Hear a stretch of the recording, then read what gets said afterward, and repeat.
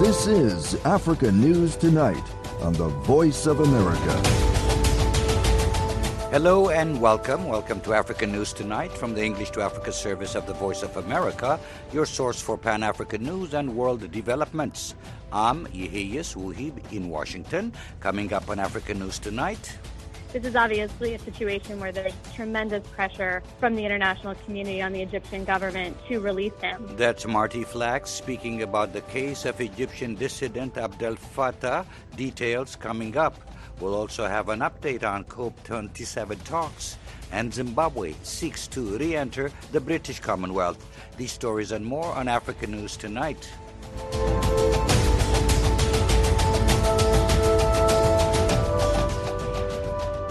The jailing of a dissident in Cairo seems to be overshadowing the UN Climate Summit COP27 currently being hosted by Egypt. Abdel Fattah, a veteran pro-democracy and rights campaigner, is serving a 5-year prison sentence in Egypt for spreading false news by sharing a Facebook post about police brutality. The U.S. has been in high-level communication with Egypt's government, expressing deep concern and a desire to see Abdel Fattah freed. For more on the case of the jailed dissident and its international implications, I talked to Marty Flax, formerly Director of African Affairs at the National Security Council and currently Director of the Human Rights Initiative at the Center for Strategic and International Studies, CSIS. That's right, absolutely. So I think it's so important that President Biden, that Prime Minister Sunak, as you said, President Macron, Chancellor Scholz, all raised this case with Egyptian President al-Sisi last week while they were in Egypt for the COP. This is obviously the most high-profile case of a political detainee in Egypt right now. His health condition has deteriorated significantly. He was already on essentially a hunger strike, and then a few days ago stopped drinking water as the COP started. He was then, we understand, taken to hospital to get some care, and as of this morning, we understand he is drinking water again, which is good to hear that, he is still alive. However, there's still grave concerns about his health and his situation. Even though he communicated with his family in recent days, his lawyer has not been able to visit him in recent days. The UK consulate has not been able to do a consular visit. So there's still quite immediate concerns about his health and well-being. But more broadly, this is obviously a situation where there's tremendous pressure from the international community on the Egyptian government to release him. And it has become the focal point of the entire COP, which is, of course, the last thing that the Egyptian government wants as it's trying to host this international event and trying to, demonstrate its critical role in the international community. Instead, the story has become the detention of this political activist. And rights groups are saying there are 60,000 political detainees incarcerated in the country, many of them in brutal conditions and overcrowded cells, accusations which Cairo rejects. Well, that's right. His case is symbolic of a much broader problem. Egypt uses the detention of political activists and, frankly, everyday people who might have spoken out, gone to a protest, posted something online as a strategy to contain dissent. So there are estimates, as you said, of 20,000 to 60,000 political prisoners in Egypt. According to some estimates, that could be as many as 6 times the number of political prisoners in China.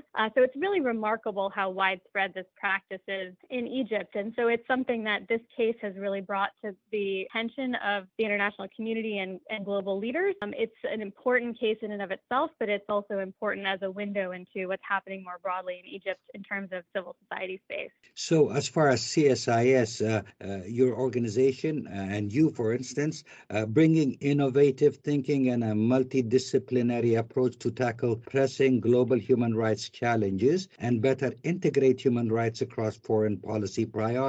How would one deal with a situation like in Egypt? Well, it's a great question because there's often a perception that human rights concerns are run in contrast to or run up against other U.S. foreign policy interests, including national security interests. And I think we try to make the case that actually promoting respect for human rights will help make our national security agenda and our national security itself stronger. There's been an argument for many years in Washington about our foreign assistance to Egypt, how much of that we should condition on human rights.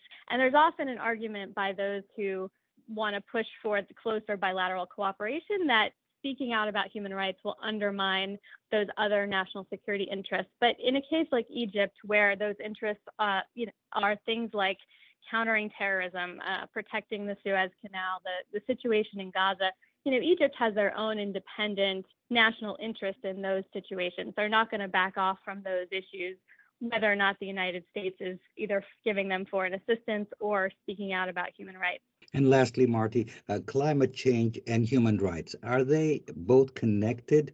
Climate change affects human rights? Absolutely. And I think that human rights activists the last few weeks in Egypt have really done an excellent job in drawing the connection between attacks on human rights defenders and the broader climate crisis. So in Egypt, for example, it's not just political opponents who are under attack, it's also climate activists, climate justice activists, and in fact, all of civil society that's unable to exercise their fundamental freedoms, to speak truth to power, to advocate for change because of a repressive political environment. So this is a clear situation where human rights concerns and climate change concerns go hand in hand. That was Marty Flax, Director of the Human Rights Initiative at the Center for Strategic and International Studies, CSIS. She talked to me from Washington.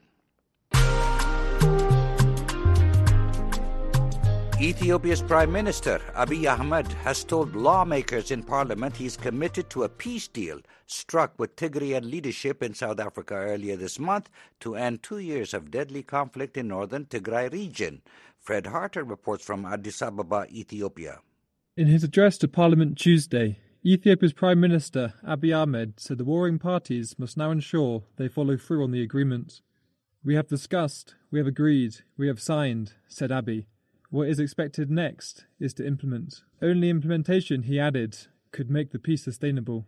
Under the terms of the November 2 ceasefire deal in Pretoria, Ethiopia's federal government will take control of the Tigray region's borders, roads and airports, while Tigrayan fighters will disarm.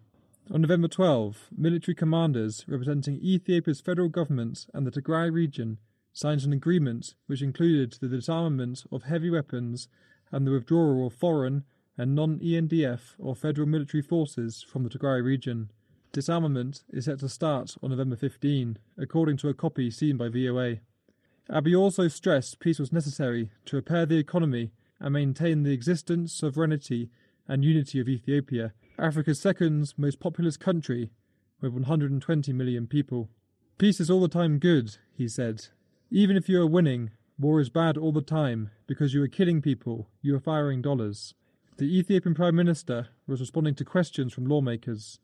The ceasefire, signed in Pretoria, commits the federal government to ensuring unhindered aid access to Tigray, where the region's 6 million people need urgent food and medicine. Over the weekend, Ethiopia's federal government said basic services were slowly being restored to Tigray. Fred Harter for VOA News, Addis Ababa, Ethiopia. Cabinet ministers from around the world are negotiating an agreement at the COP27 summit on climate change this week in Sharm el-Sheikh, Egypt. VOA correspondent Heather Murdoch is at the conference, and she joins me now on the phone to update us on the discussions today. Welcome, Heather. Thank you. So, negotiations for a summit agreement are underway. What's known about how the talks are going? The Egyptian leadership of this conference said today that they are on track to negotiate a deal by the end of this week. But this deal is a Herculean effort. I mean, there are nearly 200 countries here from all over the globe with competing interests and competing needs. So as you can imagine, getting all of these countries to agree on anything at all sounds quite difficult. And this is a particularly difficult conference to make a deal on because it's for the first time they are negotiating what they all agree to be morally correct for rich countries, basically, to pay for the suffering from climate change in poor countries. This idea is great, and everybody thinks it's a good idea and it should happen, except exactly who's going to pay, how they're going to pay, who's accountable, how to make them accountable, and where the money goes is incredibly difficult to hammer out in 2 weeks or in 2 months. It's quite a huge challenge. There has been some talk that the negotiations might stretch into the weekend. What are you hearing about that? I have heard that. I mean, it's true that to make a deal of this size that's comprehensive and useful and can be implemented is a huge task. I would, if it works out and a strong deal is made, and it.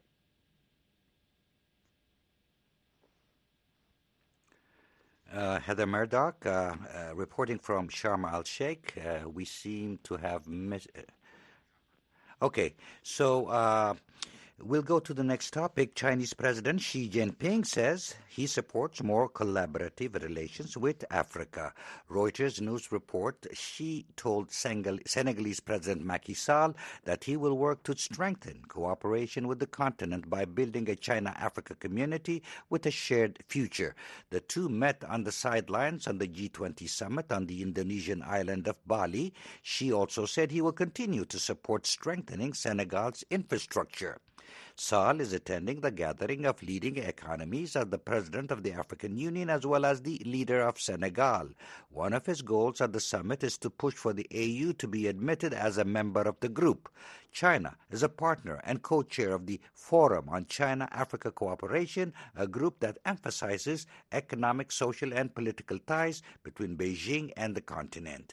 In the U.S., Johns Hopkins School of Advanced International Studies says China provides over $4 billion in foreign direct investment to the continent each year.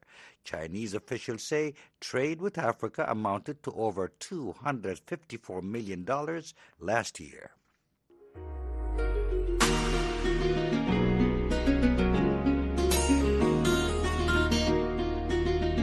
You're listening to Africa News Tonight on the Voice of America. I'm Yeheyes Wuhib in Washington. Please note, we have moved our programs from voanews.com to voaafrica.com. There, you'll find all your favorite VOA radio and TV programs and a whole lot more. Find us on voaafrica.com.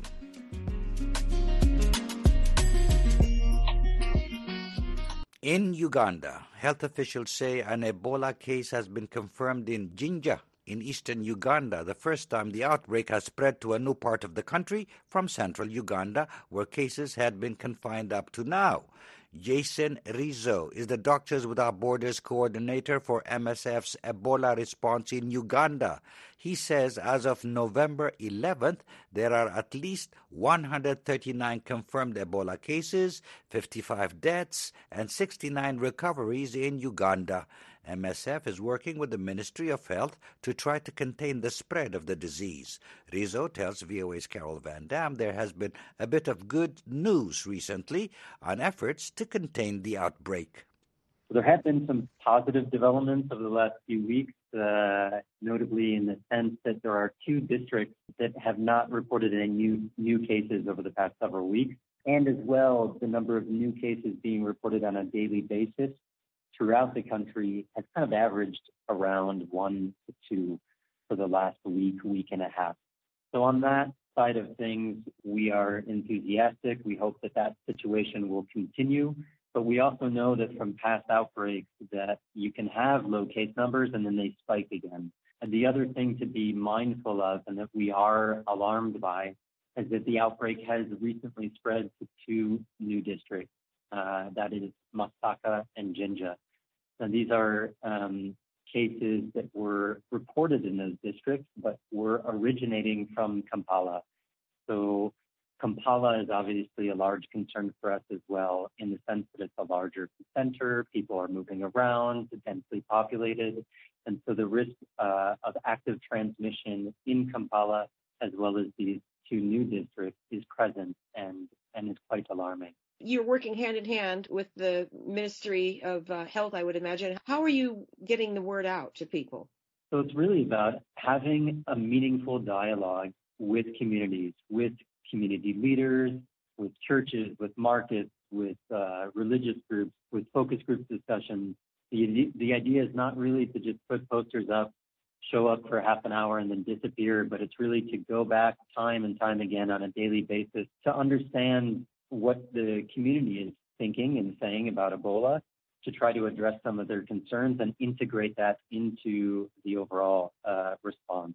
And so that's something that we are trying to really scale up, particularly, like I said, in Kampala, to ensure that people are aware, and as well that they know that this is really a life or death matter, in the sense that we know that the sooner patients are admitted to a treatment center, the better their chances of survival are. How has the reception been? Do people seem to be more willing to come in when they think they might have symptoms, or are they still worried about what the ramifications are going to be? Some people do present early, but I think the large majority are not presenting soon enough. And then that makes our job as doctors very difficult to try to save them. The issue is not necessarily that they are fearful. It is more that they need to be informed about what Ebola is, that it is present in Uganda, and that there is a process to follow that can help them, in the sense that they can, if they are aware that it exists, and if they are aware that there are mechanisms that they can go to for support, that also means then that you have to work through the healthcare system. And that goes across the board, from all the way from hospitals to health clinics to private facilities to pharmacies to traditional healers. That's Jason Rizzo, MSF's coordinator in Uganda for the medical humanitarian organization's Ebola response. He was speaking with VOA's Carol Van Dam from Kampala, Uganda. A team from the Commonwealth is in Zimbabwe to assess the country's readiness to return to the political and economic bloc of mostly former British colonies. Former President Robert Mugabe withdrew Zimbabwe from the Commonwealth in 2003. The group previously had suspended the country's membership because of human rights violations committed by the ZANU-PF government. Now, the man who replaced Mugabe after a coup in 2017, Emerson Mnangagwa, wants Zimbabwe back in the fold. Darren Taylor reports. Members of the Commonwealth enjoy advantages such as access to preferential trade agreements with and development funding from the United Kingdom. On Zimbabwe State Television, Minister of Foreign Affairs Frederick Shava welcomed the Commonwealth delegation in Harare on Saturday. Since the last Commonwealth assessment mission in July 2019, government has made significant strides in the implementation of our reform agenda, as well as in meeting the 5 expectations that are critical to our readmission into the Commonwealth. Those expectations include respect for human rights, allowing freedom of expression, and demonstrating rule of law. But opposition parties say ZANU-PF hasn't met the Commonwealth's requirements. We've gone back to the politics of Robert Mugabe, and possibly worse, where people are basically being killed, burnt in broad daylight for their political beliefs. But CCC is... Fadzai Mahere is spokesperson for the Citizens Coalition for Change, the CCC party. There's almost no top leader of the CCC who isn't facing some sort of dubious charge, who isn't being threatened, who's being violated in terms of their ability to move and conduct party work. The government released CCC MP Godfrey Setole shortly before the arrival of the Commonwealth delegation. Mahere says he spent 150 days in jail for allegedly inciting public violence. No person should be incarcerated without trial for such a long period, especially in the country's maximum prison. It's not as though that group of persons was being held in the remand prison. Bail is a constitutional entitlement. Every citizen is presumed innocent until proven guilty. So there was no reason why Honorable Godfrey Setole, together with Job Sikala and 15 other members who were incarcerated, should be in prison for that long. Setole, CCC Vice Chairperson Job Sikala and others were detained in June after protests that followed the killing of party activist More Blessing Ali. The coalition and others allege ZANU-PF agents killed him. Mahere doesn't see Zimbabwe returning to the Commonwealth in the near future. We are a far cry as a country from implementing the sort of political reforms and economic reforms that are necessary to reintegrate us into the community of nations. The fact that violence is perpetrated throughout the length and breadth of Zimbabwe against political opponents, women are beaten and are stripped. The fact that Mo Blessing Ali was murdered in cold blood by a ZANU-PF member. The fact that Mboneni Ncube was murdered in cold blood just this year for attending a CCC rally. All of that paints a very clear picture about the failure by Mr. Mnangagwa to reform. And when we say reforms, we're not... ZANU-PF denies persecuting opponents or committing abuses, and the police have said they're investigating cases of alleged violence. For VOA News, I'm Darren Taylor in Johannesburg. The North African country of Tunisia is no stranger to World Cup games, having competed in 5 previous ones and even won one in 1978. The Carthage Eagles, as the national team is called, hope to reclaim that glory in the Qatar World Cup. Adi Akram has more. The Tunisian football entered the last preparatory camp for the World Cup in Dunham, Saudi Arabia, with the last preparatory friendly match against Iran scheduled for November 16th in Qatar. Tunisian football player Safaddine Jaziri says he is hopeful for a successful match. Our target is to go as far as we can and make Tunisians happy. Another football player from Tunisia, Halayan Halali, who has played in the World Cup matches before, says he hopes the team will advance to the second round. It's the second World Cup in a row for me. We should keep and work on the good things we did in Russia, World Cup 2018.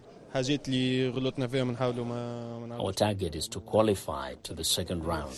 Tunisia plays in Group D in the first round of 2022 World Cup along with France, Denmark, and Australia. The Carthage Eagles will play against the Danish national team on November 22nd, 2022, before they meet the Australian team on the 26th of the same month, and the 2018 world champion France on the 30th of November. The team's national coach, Jalal Qadar, says the Carthage Eagles will do whatever it takes to make the country proud. I want to tell Tunisians that we share the same hopes and dreams. We trust the group and we can do what makes Tunisians happy.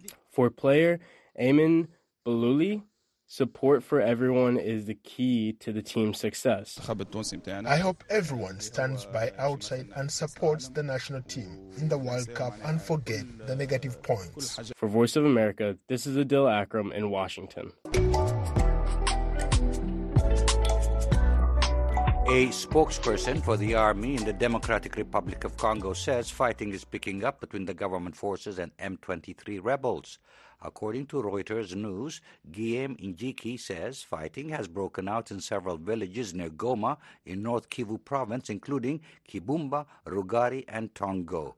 Witnesses in Tongo and Kibumba told Reuters that people were fleeing in large numbers. The wire service says hundreds have fled to the village of Kibati, about 50 kilometers away from Goma.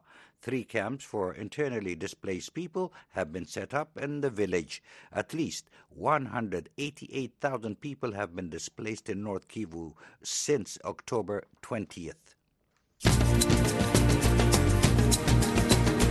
And that wraps up this edition of African News Tonight. I'm Yehia Wuhibi in Washington. For all the latest developments on the continent 24/7, visit our website at voaafrica.com. On behalf of our producer, Mokbilia Baro, and our engineer, Joe Gill, thanks for choosing the Voice of America.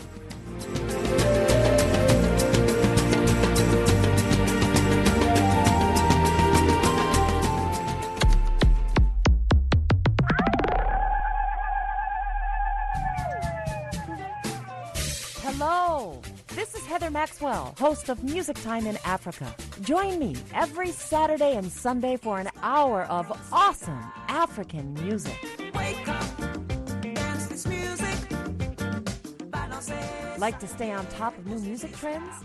Breakout artists? New releases? Maybe you just love the classic styles and artists of the past.